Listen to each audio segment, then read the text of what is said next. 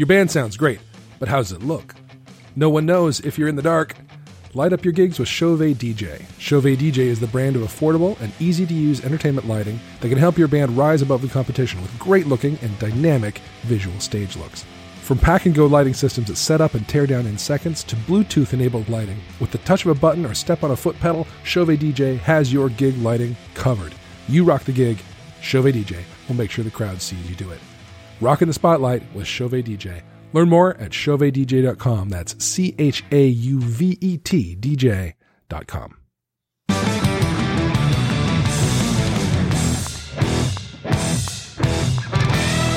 What's up, random, out of the blue podcast host people? You're listening to the Cover Band Confidential podcast, the podcast for cover band people to rock more and suck less. Here in Greensboro, North Carolina, I'm Dan Ray. And in Cedar Rapids, Iowa, I am Mike Schulte. What? This is weird. This is weird. I was really happy that you included some sort of weird thing like Adam always says. I know. Yeah, he's been doing something else, and I enjoy it. The last few episodes have been doing something else, but I thought I'd go back to... Anyway, the point is, notice who's not here from Atlanta, Georgia, Adam Johnson. He's gone. Oh, yeah, he's all covered up this week. He couldn't do anything, and he, we talked about, could we do an interview or could we whatever, and I ultimately thought, why not bring on the man himself as a random guest podcast host? So, Mike Schulte from the Pork Tornadoes. I would have gone with "What's up, you pumpkin pie haircutted freaks" from Dumb and Dumber. That's what I would have gone with. Or as Adam apparently is a very big fan of Airheads. Yeah. So I was thinking about calling everyone Gods of Thunder. I thought that would go pretty well. But those are two movies that I'm just not up on. I've seen them both. it's been a long time, and I'm not up on my references. We are coming up on where you can say, "What's up, Pink Nightmares?" Oh, Pink Nightmares? Coming up on the, what's up, yeah, people who will shoot your eye out? Yeah, you got the Christmas references. I got you. We're headed there. We're close. I'm drinking an eggnog right now. Yeah, it's good. It's good. Did you know? Sorry to please, interrupt. Yeah. Did you know that it's an almond milk eggnog that I'm drinking right now? It's only 70 calories for half a cup. Where I looked at what the traditional eggnog is, it's like 400 calories for half a cup. It was surprisingly easy to choose the almond eggnog when I saw those facts. And so this is eggnog out of a grocery store carton is what you're having. Correct. Yeah. Yeah. I have almond. It's like silk or whatever it's called. Silk. Yeah. I have a home recipe that has been. I think I'd be disowned if I bought store. Oh, so you make your own. Nice. I do. Well, and I've been making it since I could see over my granddad's liquor cabinet. It's a family recipe that's gone back 3 generations. So it's really, we're serious about it. We do mean business about an eggnog. And it's not low-cal. No. Well, and it doesn't need to be. I'm not drinking it every night all year long. I get it. Yeah. But do you put any kind of like eggnog or sorry, not eggnog, nutmeg over the top of it? I do. All right. So here we are. Here we got to talk about it. It's the season. Here it is. Have to. Here's the recipe in a great big bowl, big because you're going to end up with a gallon and a quart in it. Okay. Right. 10 egg yolks. Okay. Beat them with a hand beater until they're fluffy, and then beat in 2.5 cups of white sugar. 2.5 cups. Wow. It's going to get doughy and great. Then you're going to gradually blend in 3 quarts. That's 3/4 of a gallon. 3 quarts of 2% milk. Okay. And then when and you're scraping down the sides of the bowl too, because the sugary, eggy goods want to form. Yes, you got to scrape it all down. And then it is 16 ounces of light rum. I use Bacardi, and a quart of bourbon. I use Jim Beam. And the first sip of it will curl your lip in a brutal fashion. And after that, it's like drinking a Snickers bar. Okay, so then let me ask you this. Yeah. I mean, we're going to talk about eggnog the whole episode. I mean, this is starting out really well. Actually, I don't mind at all. Okay, question for you. So I was always told it was rum and not bourbon. And I've tried both, but it just seems like rum's always what I've used, so that's just what I prefer. There are a lot of recipes out there. For me, I've been drinking this stuff since before I should have been, before my parents knew that I was. So bourbon for me tastes like Christmas. I almost can't do bourbon any other time of year because it just tastes right. So I know there certainly are recipes out there that only call for rum, and that's fine, I suppose. But yours is bourbon. Mine is bourbon. Well, bourbon and light rum. It's both of them. Okay. Oh, you put okay. I missed that. Dude, I'm going to have to try that. You are? Well, I don't think I can make that whole thing, but I'm going to try that with my own little almond milk. Perfect. That probably tastes nothing like yours. Yeah, probably not, but it's all right. It's, it's good enough. 'Tis the season. 'Tis indeed. All righty. Well, so what have you been up to music-wise? I mean, we didn't, I'm going to talk as if we were picking up on some thread of your, where you've been at and what you've been doing. Yeah. What you been up to? Well, I'll tell you what. First of all, I'm just happy to be here because honestly, I listened to every episode ever since that day you guys got. You randomly tagged me on a hashtag on Instagram, and I found you guys. I mean, it's been such a cool group to be a part of. You guys have great insight. I find myself just going, yep. Every time I'm listening to your podcast. And I know there's a lot of people out there doing that too. So it's really awesome to have gotten to know you guys a little bit better and have you think of me to be on the podcast again. So other than that, our busy season for the Pork Tornadoes is pretty much like March to October, end of October. And we've been trying to take December and January off. That's good. Mostly January. December, you get those occasional kind of Christmas corporate gigs that pop up. But we found that after a long summer, it's nice to just recharge a little bit, get together for some practices, learn some new songs and things like that. But yeah, we don't have too much going on. We kind of end the year with what's now been the second year in a row we played the Surf Ballroom. You ever heard of the Surf Ballroom? I have not.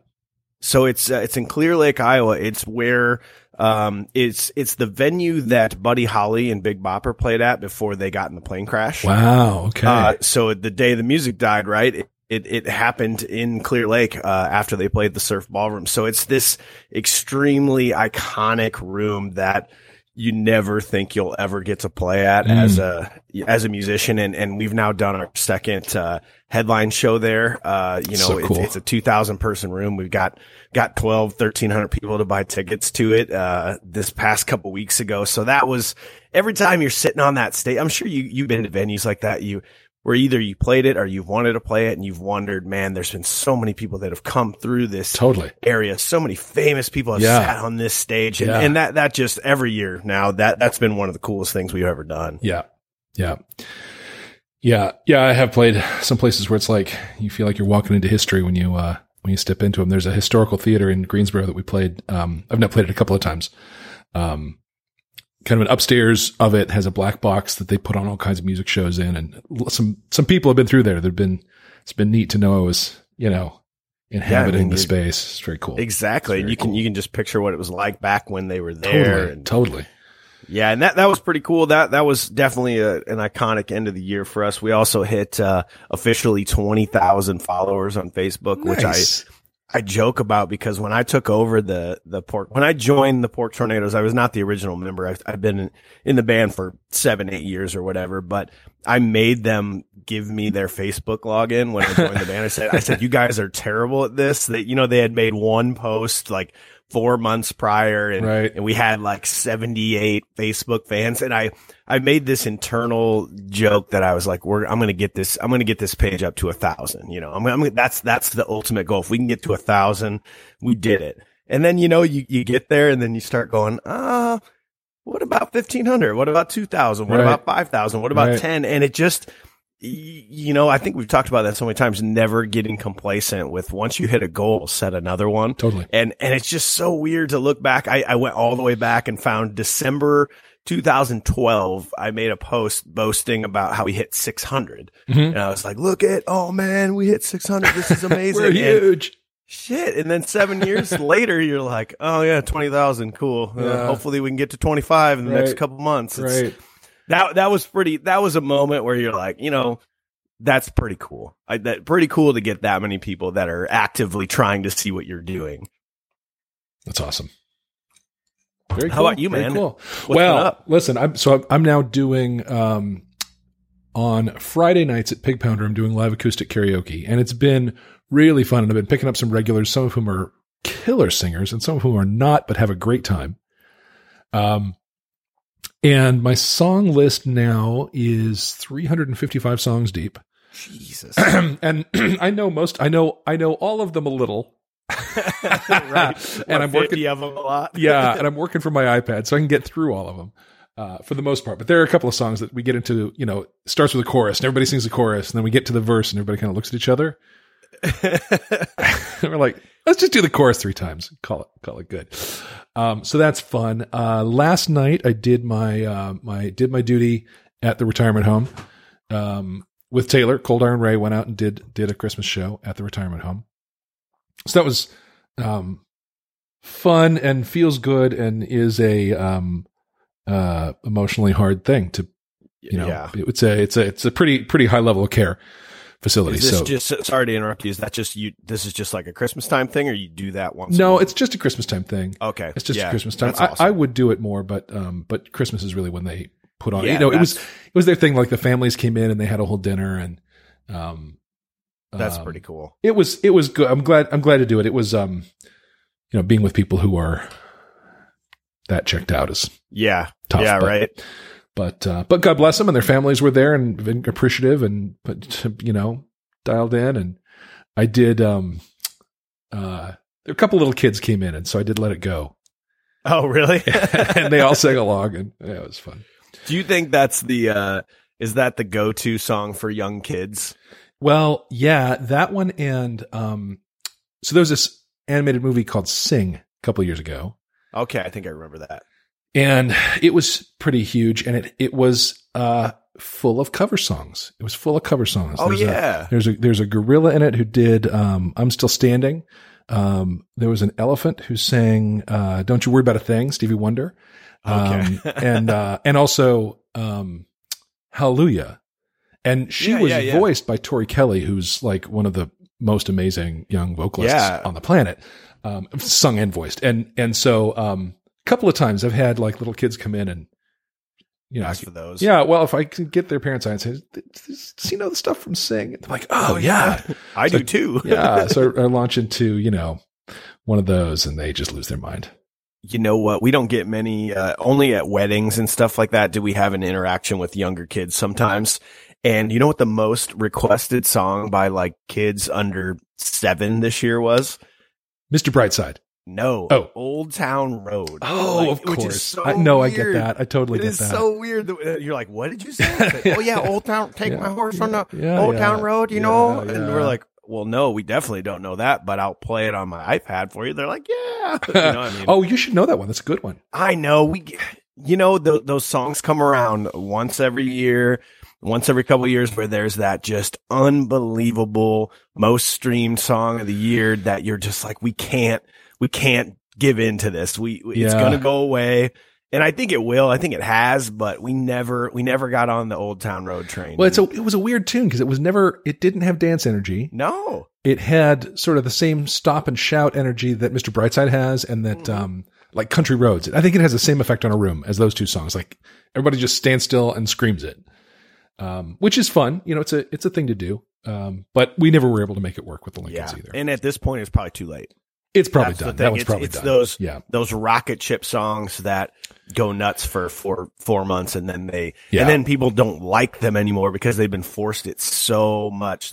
So in like 2 or 3 years, maybe you could come back to that song. Yeah. But now I just don't think, if you don't do it already, it's probably not time. Oh, listen, Wonderwall crushes. Wonderwall followed exactly that pattern. Yeah, actually, you're right. Do you think songs then, like, you think Wagon Wheel will eventually go away but come back, or like the Tennessee Whiskies can go away and come back? Because what's the most covered song of any cover band in the United States is probably Wagon Wheel, right? Would you say? Well, a couple years ago, maybe. I think it might be a little over, but then I bet it'll be back. Be back. Yeah, totally. Because you're right. We used to play Wonderwall, but then it just, oh man, everybody's playing this. But you're right. Now it probably even crushes harder than it used to. It does. I do it acoustic and it kills every time. God, we used to do a montage that was like, it was like 5 different songs: Wonderwall, E.T. by Katy Perry, into All I Do Is Win, into Gavin DeGraw, and it was like 18 minutes long. Yeah. And we realized that just can't keep happening, because it's pretty much like, well, here we are to play. Okay, that was it. Thanks Good night, a lot, everybody. Guys. Yeah. Oh yeah, that never stuck around. Yeah. Well, so that's one thing I've been up to. I've also got couple of Cold on Raid dates coming up, and then I'm back at Pig Pounder with the band on the Saturday between Christmas and New Year's, and that'll be the first time there in a couple of months, which we'll come back to. I want to talk a little about that when we get back into our sort of main topic of the day. So stuff's just growing. You know, I don't know if I talked about opening up Odin Brewing, this new place in town here. But we did our one first of the breweries that you were reaching out to. Yeah, and we were their first act there, the first musicians they had. And they totally loved it. And it's going to be another relationship like Pig Pounder, I think, where, you know, totally. We're just like in their pocket, they're ours, we're theirs, we're there all the time. I think probably I'll have the duo on alternating weeks there in Pig Pounder. It's looking like that's how that's going to work out. Nice. My partner in that is she's 20. She's a college student, and she waits tables in the night. And she'd much rather gig for $100 than wait tables for right. You know, yeah. I mean, you're having fun. It's about the same time spent, but it's just a lot more fun. Yeah, actually, probably less times. I mean, we don't load in or out very heavy for that.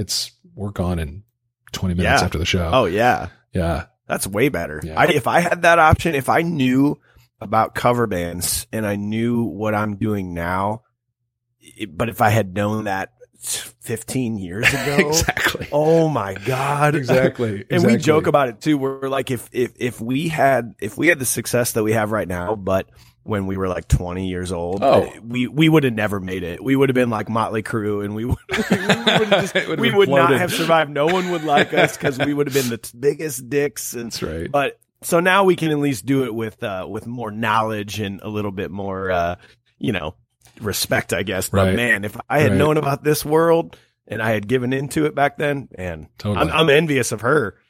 Yeah. Oh yeah. And she's got the talent to do it. She could very much be a full timer at it. I have spent my way into a lifestyle that could never be sustained on a music career. Right. So that's both great. But that's 20 shit. $100? Are you kidding me? This is amazing. Yeah. And then every now and then hit big and it's like 500. 500? Oh my God. Played a wedding and it's like, God, I can buy the good beer tonight. You know, with this brewery, you just reminded me of something is, we struck up a partnership with a local whiskey distillery a couple years ago. Cool. And there's some talks about, doing a beer, with a local brewery around here. Mm-hmm. That's something you could look into down there, man, especially if they like you and as they're coming up with new beers, be like, hey, listen, if you want to slap our name on one of these. Oh, that's a great idea. There's a really great band from Cedar Rapids called the Surf Zombies. And they're like surfing USA rock and roll, all instrumental, really great at what they do. They had a local bar just name a beer after them, and it's actually their flagship beer at this point now, and it's called Surf Zombies. So nice. It's a nice little partnership for them, and we've been kind of looking into that road. But now that you're the main man for Odin, you should look into that. I should. Yeah, it's a really good idea. I'm gonna steal that. We're doing especially because you got a couple good band names there too. Yeah, that would look good on a beer. It would. Yeah. And Abe, my mascot, would be a great that would be beer perfect. Logo. Everybody loves Abe. Gotta love him. Yep. All right. Well, let's just take a brief moment to acknowledge some shiny friends of ours. Yeah. Whose equipment you've heard about, and we might run a contest. Anyone who can repeat back verbatim. That's a good idea. Something. I got time to go. I've heard this enough. I'm going to go grab an eggnog. All right. Sounds good. Sounds good. All right. It takes a lot of work to get people to a gig. When they do show up, make sure they can see you. Put your band in the spotlight with Chauvet DJ. Entertainment lighting that is affordable, reliable, easy to use, and set up and tear down. But most of all, Chauvet DJ is the brand of entertainment lighting that creates better audience experiences at your gigs by adding dynamic visual looks and moods to perfectly suit the music you're playing. Imagine dramatic color changes, dynamic strobes and chases, and even blackouts at the end of songs. All possible with just a step on a foot pedal or the touch of a button on a mobile device from Chauvet DJ's Bluetooth or DMX technology. Being in a cover band is a performing art that uses audio and visual production. So don't rock in the dark. Set your band apart from the competition with professional lighting you can load right into your car along with all your other gear. Small effort, big results. Don't just rock in the spotlight with Chauvet DJ. Learn more at chauvetdj.com. All right, we're back. Did you actually go? I just got back. Oh, very nice. I was trying to say it in my head while I was out there pouring it. Yeah, well, there you go. I'm sure you got through it. I did. Yeah. They've probably, we're going to make new versions of that soon. But in the meantime, enjoy. Cover band's got to play stuff that's familiar. So. Yep, exactly. Yep. Well, so the thing that I wanted to talk about a little on this episode is, I'm in this situation now where we're booked. The band is booked at this place, Pig Pounder, once a month through July right now. And she's happy to go on to the end of the year, and we'll probably take her up on that. But we literally have nothing else on the calendar aside from that. And that's unusual for us, especially through the summer. We were crazy busy. We're playing, it's easily 5 or 6 times a month. And that doesn't count what I was doing acoustic, which was also a lot. And that's all in like the vicinity of your town for the most part. Yeah, Triad area here, which is Greensboro, Winston-Salem, and High Point, which is a smaller city that's nearby.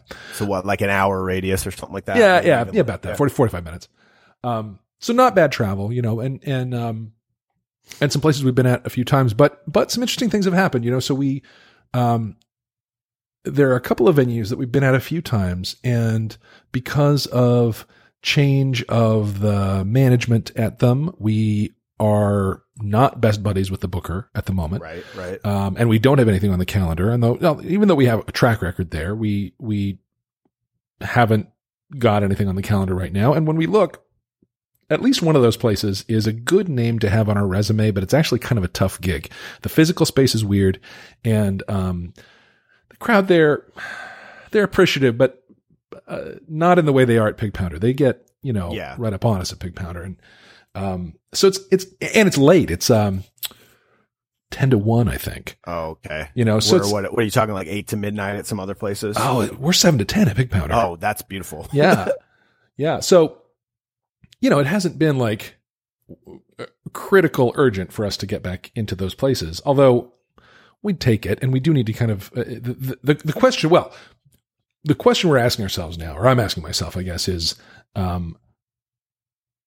given we seem to pick up a couple of regulars at every show, we'll play at Pig Pounder and meet some young couple, right? Who then that's never seen you before. Yeah, they've seen us for the first time. They have a great time, and then they're at everything we do after that.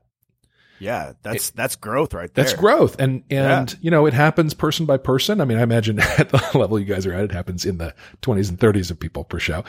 Well, that's part of the beauty of when you start, when you start getting to a certain level, I mean, it's that exponential ball rolling down the hill. But but I still view it as a person to person thing, though. And totally. I think you should. Totally. Yeah. Totally. So the question is, if it's going to be like that, and if it's going to be that people are coming out to all of our stuff regularly, and we have regular fans and followers and that sort of thing, do we really want 3 gigs a month for them to come to?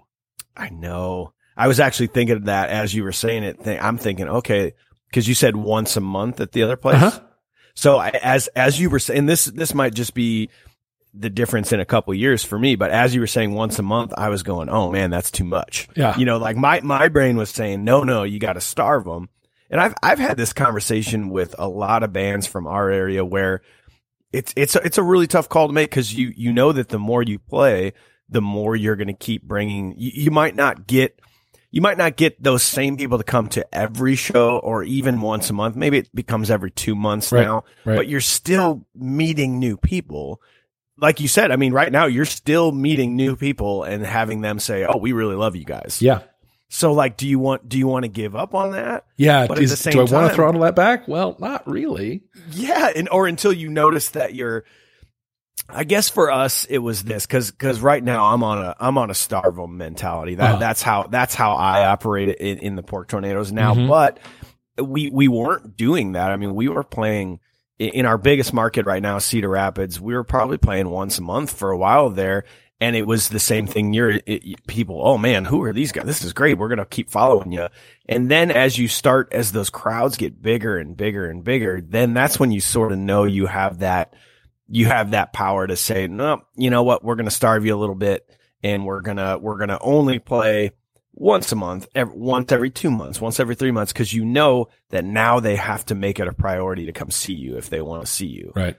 But there's another side to that, though. If you're not making like a ticket, money off the door, depending on how many people are coming in there, or the bar's not actively increasing your pay, does it matter if you start starving them? Like if they're going to pay you a good rate and you still got good crowds there, do you just keep chugging away until you get to a point where you can start selling tickets or booking venues and theaters and things like that? Yeah.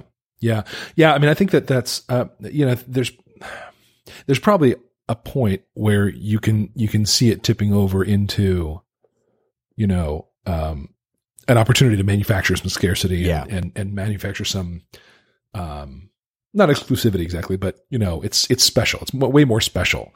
Where you're taking the power back almost, like now all of a sudden your band is the one that holds the key to these people. Yeah. And you'll know it when it gets there. Cause I know it I can remember it happening going, something's changed. We need to adapt to this immediately. This is not what it used to be. And you'll know it when it comes, because when people are spilling out of the venue and there's a line around the door, that's when all of a sudden you're saying, okay, I can take this into my own hands now. I don't need this bar to be the one to book me. I can book this anywhere I want, you know? Right.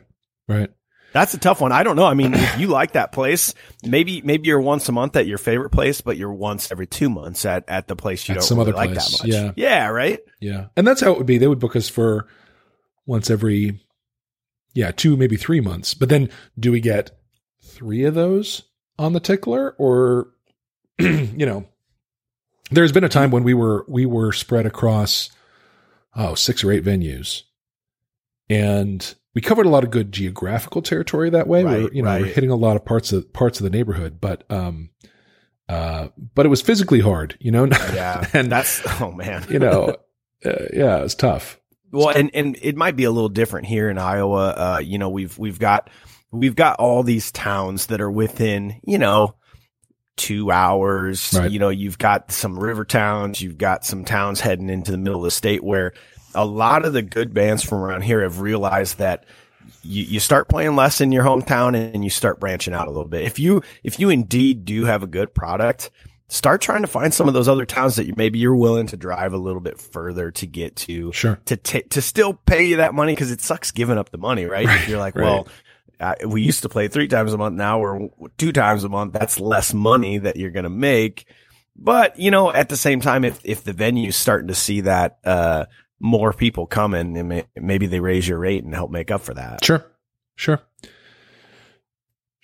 This thing of manufacturing scarcity is a marketing approach that's, it's not unique to bands. We see it, anytime a sale, has a, 24 hours left, anything like that. It's the same move. And, yeah, it works on Black Friday. So yeah, see why it wouldn't work for us. You're absolutely right. I didn't take any like marketing classes or anything in college, but I really wish I would have, because I've come to realize I'm actually pretty good at it. And I actually kind of like the mind game of marketing and how figuring out how to do those things. But you're right. I mean, that mentality spreads across the board for bands, movies, sales at stores, restaurants, breweries. Like when breweries say, "Hey, limited time only. There's this really cool beer."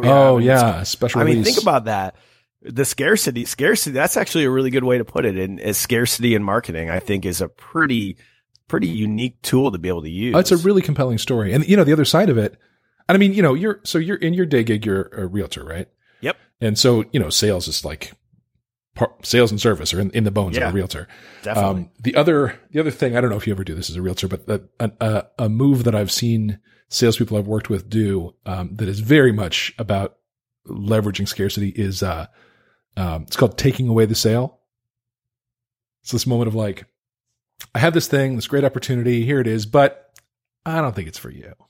Oh, really? Yeah.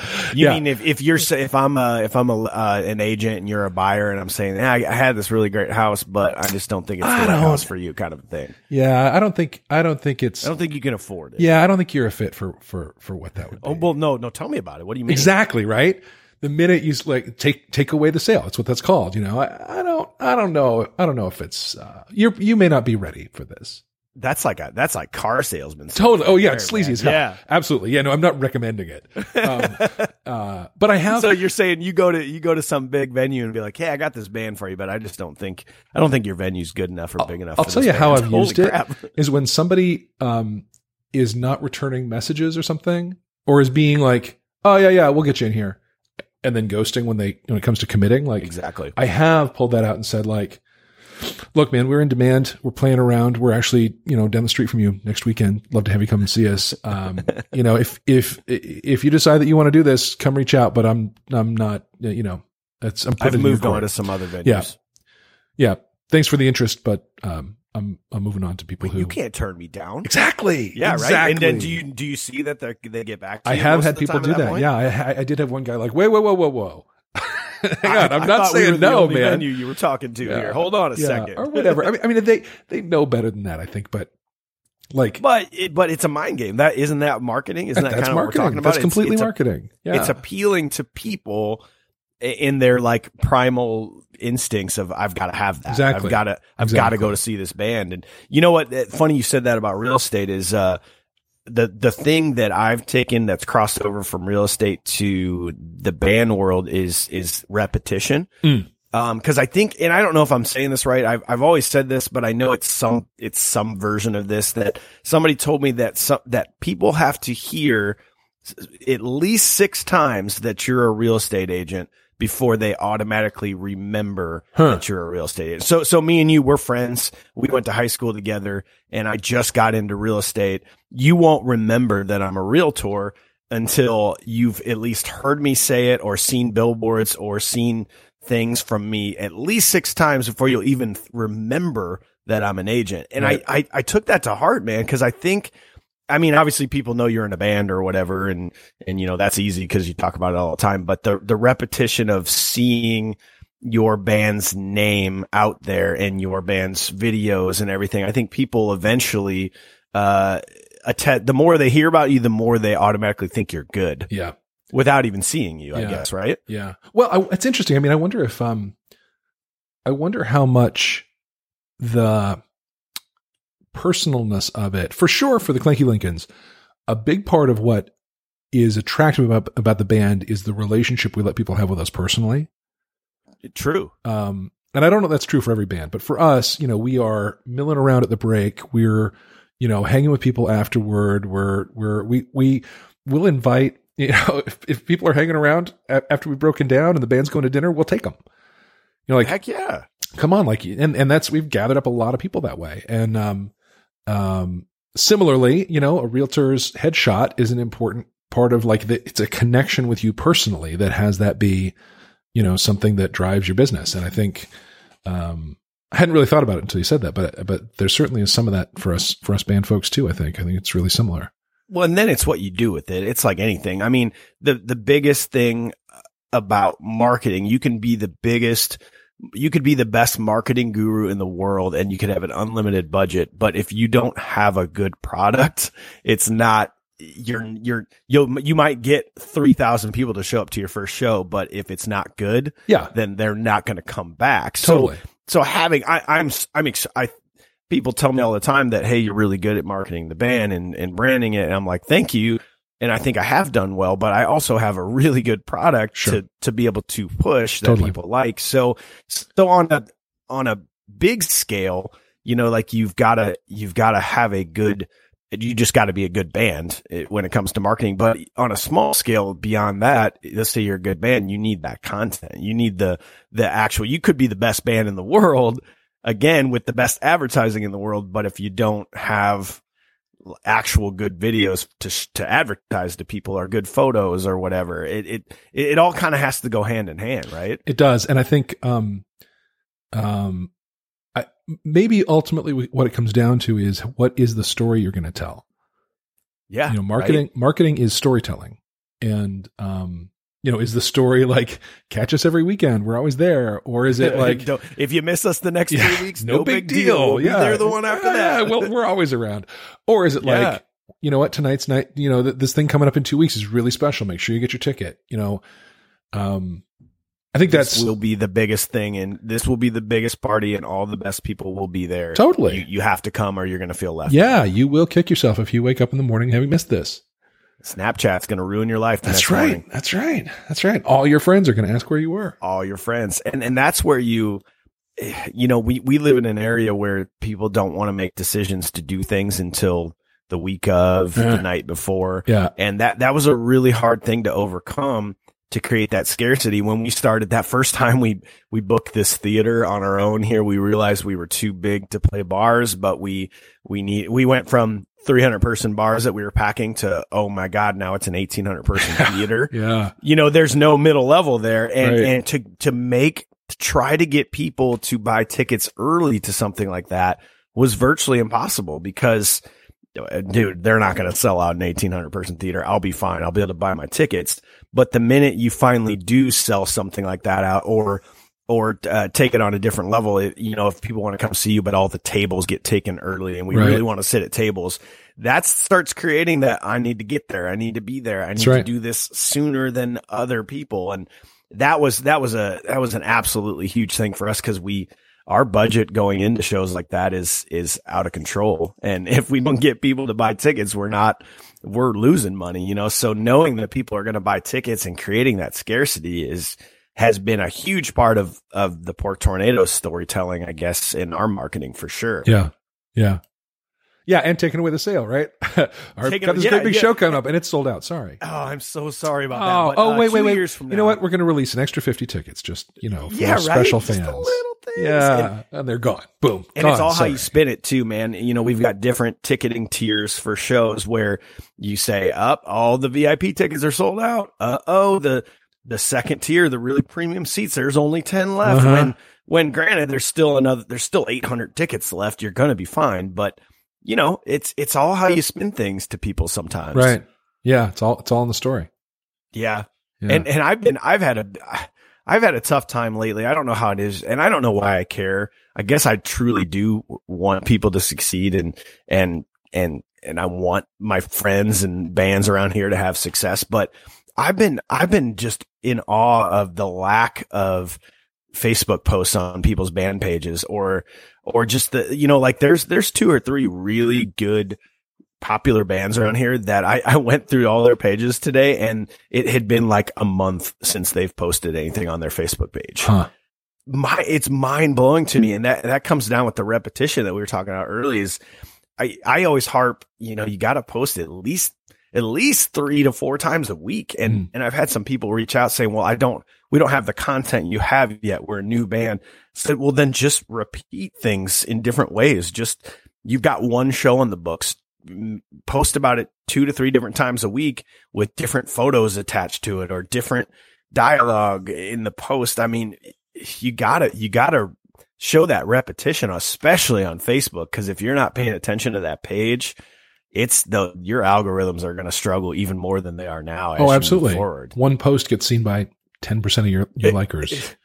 And then if you don't actually follow what they want you to follow, as far as their algorithm rules of how often you should be posting, then it's going to keep pushing you down into these depths of now 5% of your fans are actually seeing what you say. Right. And I don't know about you. Have you guys ever talked about Facebook events? I mean, not deeply. Facebook, they clearly like to push things every couple of years that they find to be important. And I think Facebook events have been one of the most popular, important things for the band world. Yeah. But I see that people aren't using them right. You know how the biggest thing that drives me crazy is, if you say you're a band, you're the Pork Tornadoes, and you're going to play at, XYZ bar, and you create the event, you just go XYZ bar is the title of your event, because you think people are going to see it from your page. Right. And they're going to go, of course, Pork Tornadoes are playing at XYZ bar. Oh, look, Pork Tornadoes have an event. Yes, but most of the time, the beauty of the Facebook event is that anytime anyone clicks going or interested, it pops up in all of their friends' status feeds, and it's the photo of the event. So again, side note, make sure your photo's ridiculously awesome for your event, but then it tells you the title. So it just says XYZ bar at XYZ bar. Yeah. And people are going to scroll right past that because they didn't even see your band name. And that's been one of the things that drives me crazy is always put your band name at said venue as the title of the Facebook event. Right. Because it's free advertising anytime you create those events. Right. Plus, if the venue picks up the event and puts it on their page, then they've got an event. XYZ Bar has an event called XYZ Bar. Yeah, right. Oh, cool. I can't wait to get down there. That's good. That night they're XYZ. What are they other nights? Yeah, right. That kind of stuff. I mean, even just the simple things. I had a conversation with a great gal who's actually a part of this group, Dawn Sedlacek. What's up? She's a big part of this group. She's in a No Doubt tribute band, and she's got a couple other variety acts. But I had a conversation with her about how great she was at the minute she gets that show booked, she immediately makes the Facebook event and she immediately puts them out there, and she's always making sure the content's good and posting about things, and it just you view her in a higher light than you do some of these other bands because she actually seems to care about making sure it works. And the conversation we had was funny because I'm sure everybody listening to this has the one guy in the band or gal who has always run the Facebook page, and that's just how it always goes. But they get busy sometimes at work and they forget to post things. It's like, if that guy is too busy or doesn't want to do it, someone needs to step up and say, hey, I got plenty of time, guys. I like social media. I know things. I want to take over the Facebook duties. Cause if the person in your group is not posting and not putting good content up, your whole band is suffering because of that. Right. You know, I don't know. That's one of the things I always have preached is you got to stay up on that. So you got to find somebody that likes doing it. Yeah. Yeah, totally. Totally. It's interesting. Now I have I have a page for the Clanky Lincolns. I have a page for Dan Ray Musician, and I have a page for Cold Iron Ray. And I make events for the two groups, and I share them to the Dan Ray page. So Dan Ray, the Dan Ray music page, has my whole schedule, everything I'm going to be I'm a fan of you. I'm a fan of your page, so I get to see where all your bands You see where I am no matter what, right? And there's, I mean, the Venn diagram of overlap between the fans of these three things is, strongly overlapping. But the point is that, then I actually can share it from all three pages. Oh, nice. Right. And then those overlap people get it from all three sources. Yep. So it's a really easy way to do overlap without it, or do repetition without it being, I worry that too much repetition triggers Facebook's, algorithm squasher. You're absolutely correct about it. If you're posting the same thing, the same photo every day, they're going to squash that. Yeah. For sure. Yeah. But if it's coming from different pages, less so. So you do so you invite all the different bands to be co-hosts of the Facebook event so that it shows up on everybody's page. Right? There's we're not actually all co-hosts. If I create an event on the Clanky Lincolns page, there's a inside the share menu, there's a thing that is add to page, I think. And I can add it to Dan Ray Music. And I don't think Dan Ray Music shows up as a co-host. I just think it's there. I'm not quite sure how the ownership works, but there it is on that page. You might play around with that next time you add a Clinky Lincolns show, and make Dan Ray a co-host and see if it should show up on both pages. But I'd be interested because I don't do it the way you do it, so I'd be interested to see if that's any better or any worse or whatever. So I'm looking at the Odin Brewing Cold Iron Ray on December 18th, and I'm Dan Ray. I got to it from the Dan Ray Music page, but Dan Ray Music is not a co-host. But it shows up as an event on that page, on the Dan Ray page. Yeah. Okay. So maybe it's just the same thing. Some but special thing. Actually, you know what that is that's not allowing Dan Ray to post anything in the event. but it still shows as an event for him. Because if they're a co-host, then they can post whatever they want, and they can do whatever they want and invite friends, which sometimes you don't want that, I guess, but sometimes that makes a lot of sense. Yeah, I don't know. I'm a little torn about inviting friends. I have a lot of friends who come to stuff, but I have a lot who've never turned up, and I feel like I've burned my invitations with them. I feel like no amount of invitation is going to make any difference. So why trouble Facebook with it?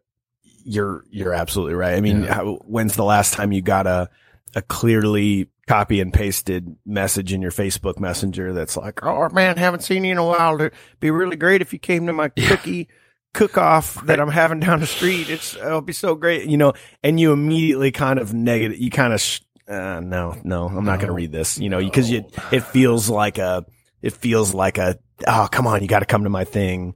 Look, I'm begging you to come to it. Right. Right.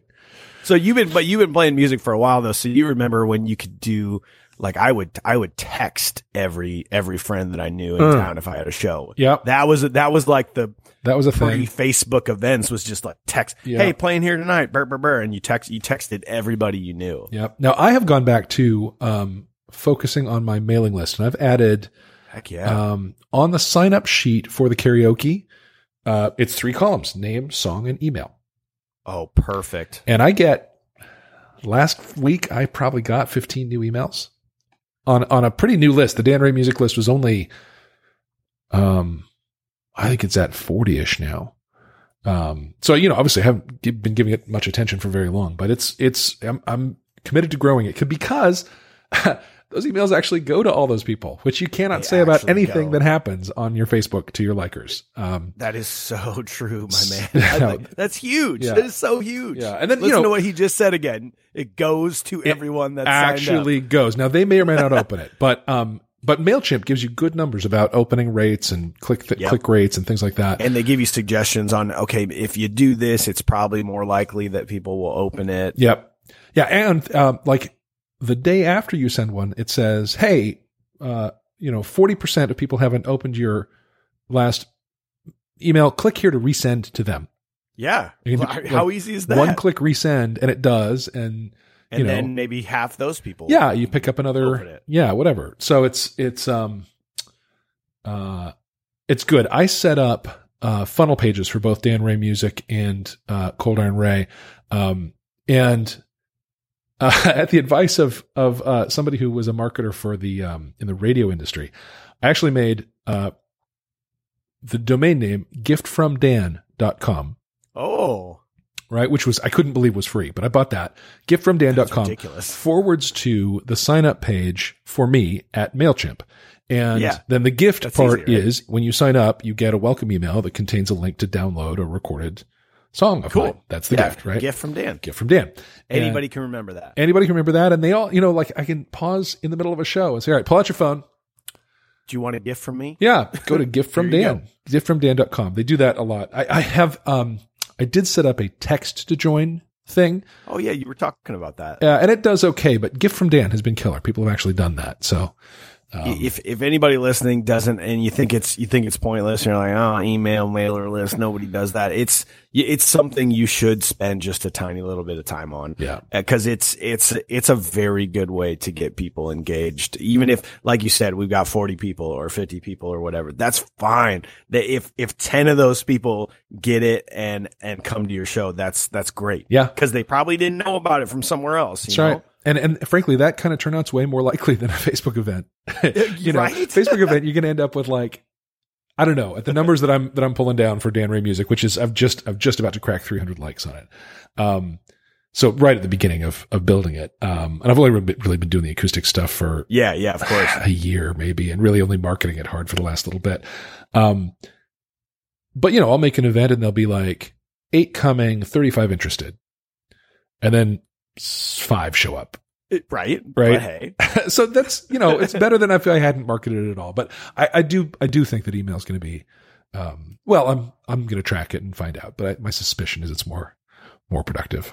Well, I don't want to be a doomsday prepper type guy. But what if I know this is a very thin chance, but what if Facebook goes away? What if it just, you wake up tomorrow morning and it is gone? Yeah. What do you do? Yeah. You don't even have a website or a mailing list. You're done. Yep. You have no way to get in touch with people. Yep. So I don't think it's ever going to happen. And look, that's unlikely. But look, what if they once again change their algorithm to make it harder for you to reach out unless you pay them?